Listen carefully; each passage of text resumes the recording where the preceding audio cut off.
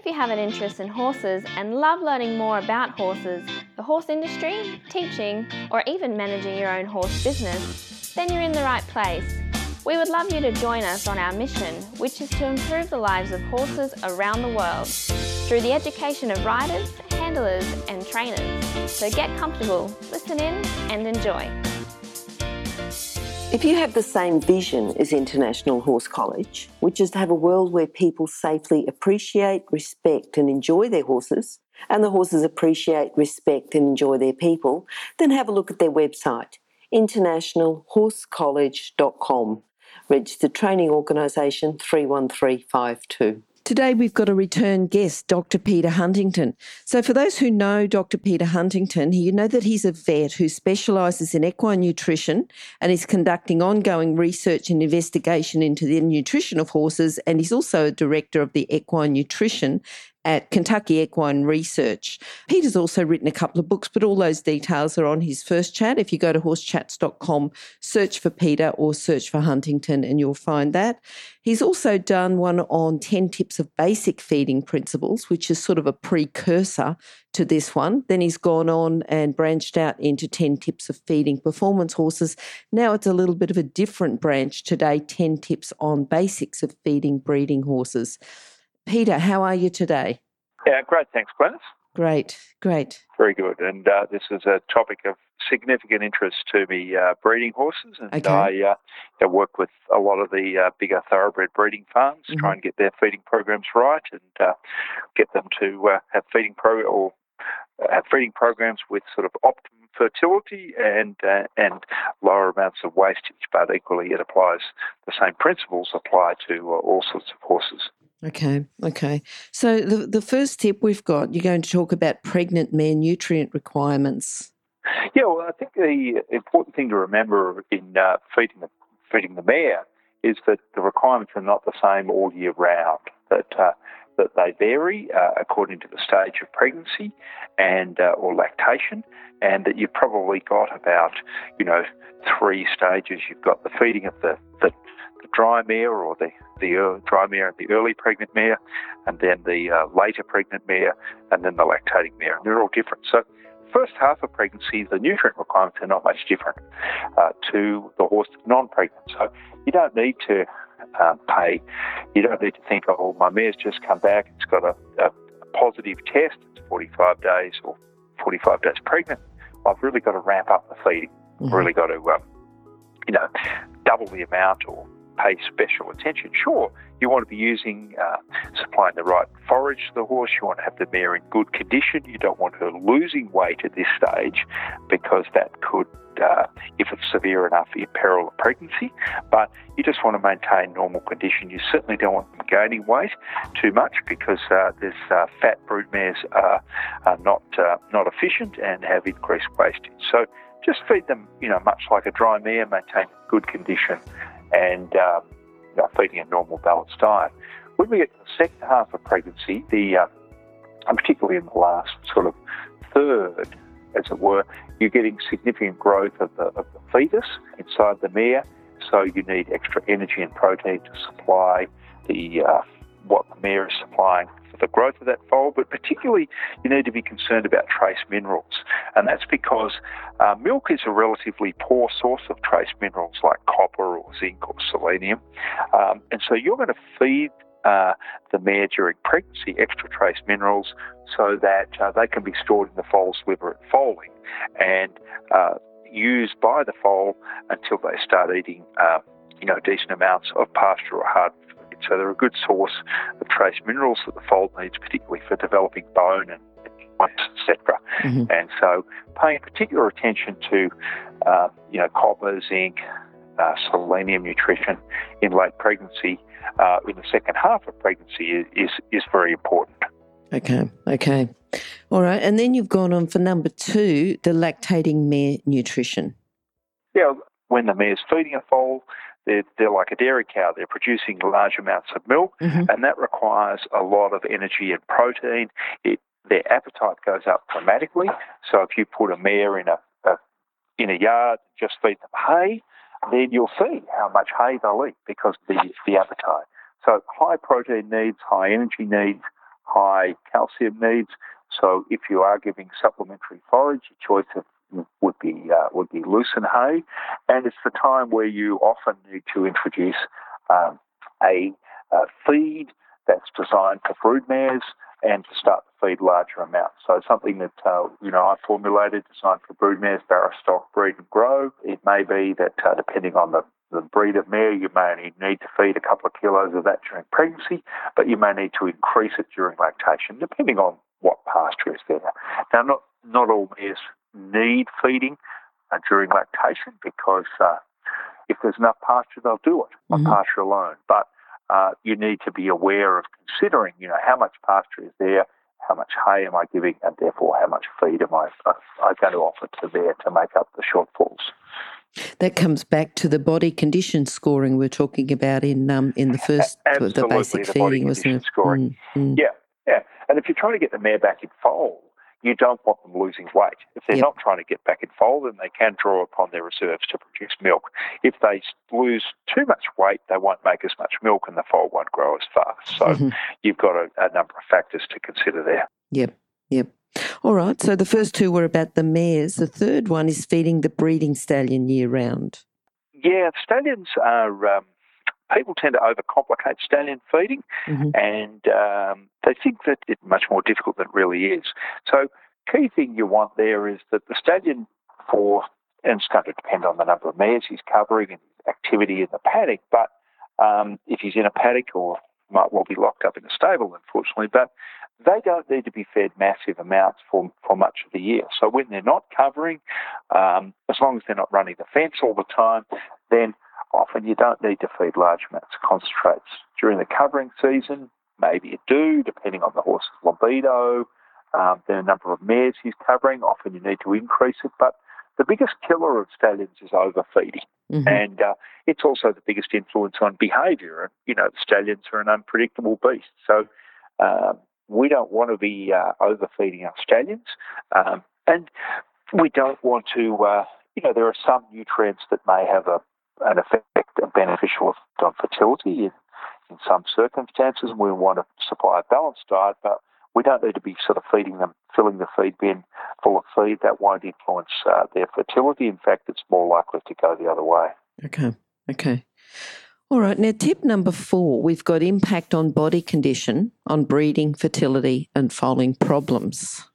Yeah, well, keeping the breeding horse in the right sort of body condition is important, just as is with any other horse. But there's a thought in sheep in particular that a thing called flushing is beneficial to fertility, where they get a bit thin during the winter or perhaps during late summer, and then you feed them up and they gain a bit of condition and that improves fertility.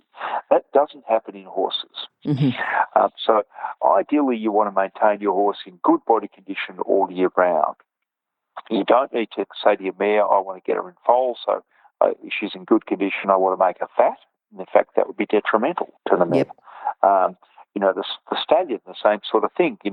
Ribs, stallions can get mares in foal with their ribs visible. Mares can get in foal with their ribs visible. They don't have to be fat to do it. And in fact, you get more problems with fat mares and fat stallions than you do the other way around. It's better for them to be on the thin side. Okay. On the other hand, you don't want them losing weight. And if they're very thin, then they will be reproductively less efficient. All right. They get too fat, you're going to have more foaling problems. And again, we go back to the 10 tips on basic feeding problem, which is your body condition scoring, absolutely. going back to that. So anyone who's sort of got to this stage and hasn't listened to that first one, they should listen to the first one first and then come back over here. Yeah. All right. Now, absolutely. Feeding for safe growing growth in weanlings and yearlings, because you're talking quite a lot about don't overfeed. Yeah. Safe growing growth. Yep. Yeah. And what here, it's not... when we're raising horses, we're not we're not feeding animals that are being sold by the pound or have to get to a certain weight to go to market at a certain day. We're wanting to raise an athlete. So we're looking at more moderate growth rather than rapid growth. We don't want to feed them to grow as fast as they can, as otherwise we'll just have more problems, more wastage, more skeletal problems. So we're trying to find that sort of optimum growth. And that depends, is your horse something that you want to show as a young horse? Is it a maturity horse?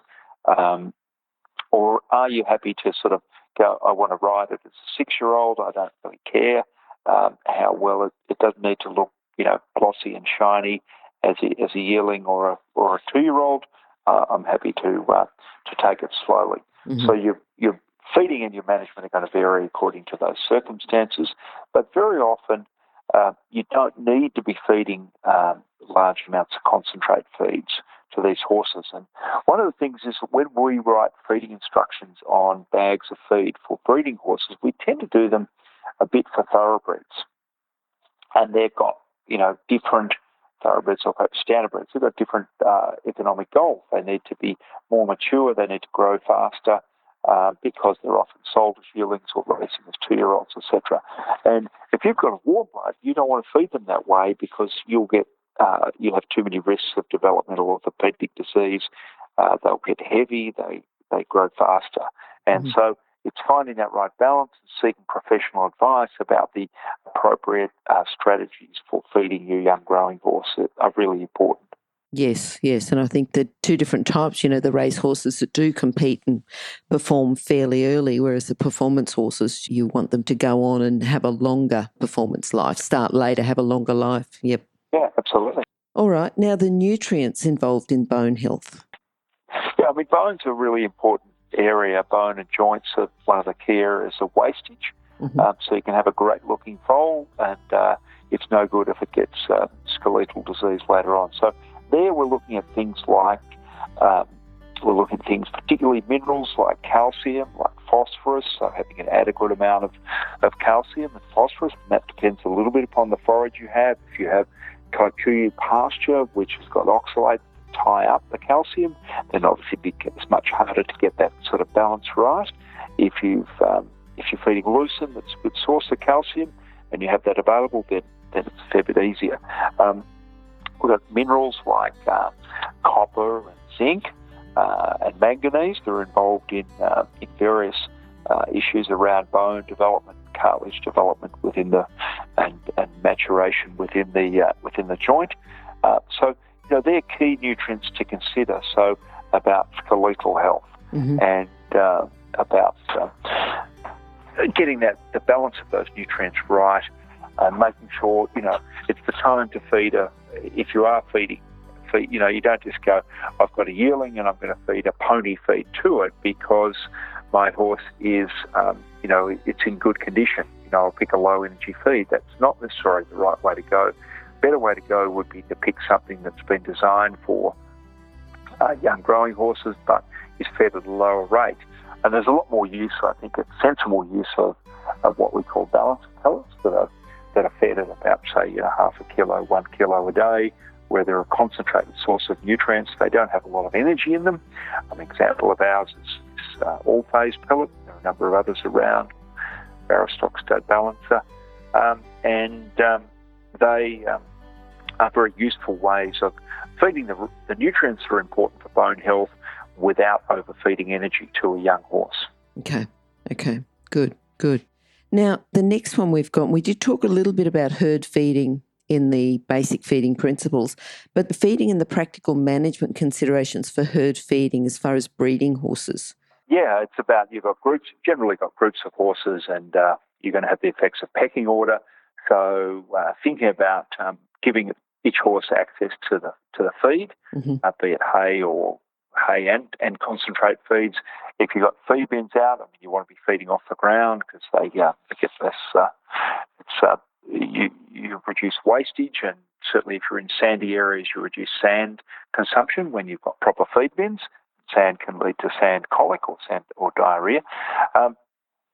Is the number of feed bins and the placement of feed bins. So rather than putting all your feed bins in a line, you better put them in a big circle or a square or something like that. So if the horse at the bottom of the pecking order gets kicked off the feed bin at the one end of the line, it doesn't have to walk all the way around to the other end of the line to get a new feed bin. And it's things like extra feed bins, so giving one extra feed bin per horse. So you've got half a dozen young horses out there, 7 feed bins, that sort of thing. mares, but more so with mares actually in terms of pecking order effects. Young horses are not too bad, and they'll often share feed bins, but as colts get a bit older, this time of year, yearling colts are starting to feel the effects of testosterone a bit, and they will start to want to dominate others in the herd. And feeding time is one of the times of domination, and that can affect the way your feeding program performs. Sure. All right. The value of vitamin E for breeding stock. Yeah, I mean, vitamin E is a really important nutrient for all sorts of horses. It's an antioxidant, interacts with selenium a lot. Some of the areas of the country are selenium deficient, southwest of Western Australia, some coastal areas in Victoria and the Hunter Valley are particularly selenium deficient. So both supplementary selenium and vitamin E become more important nutrients in those areas. Mm-hmm. And vitamin E is an antioxidant and that has a role in optimum fertility in both the mare and the stallion. So making sure that your diet has enough vitamin E.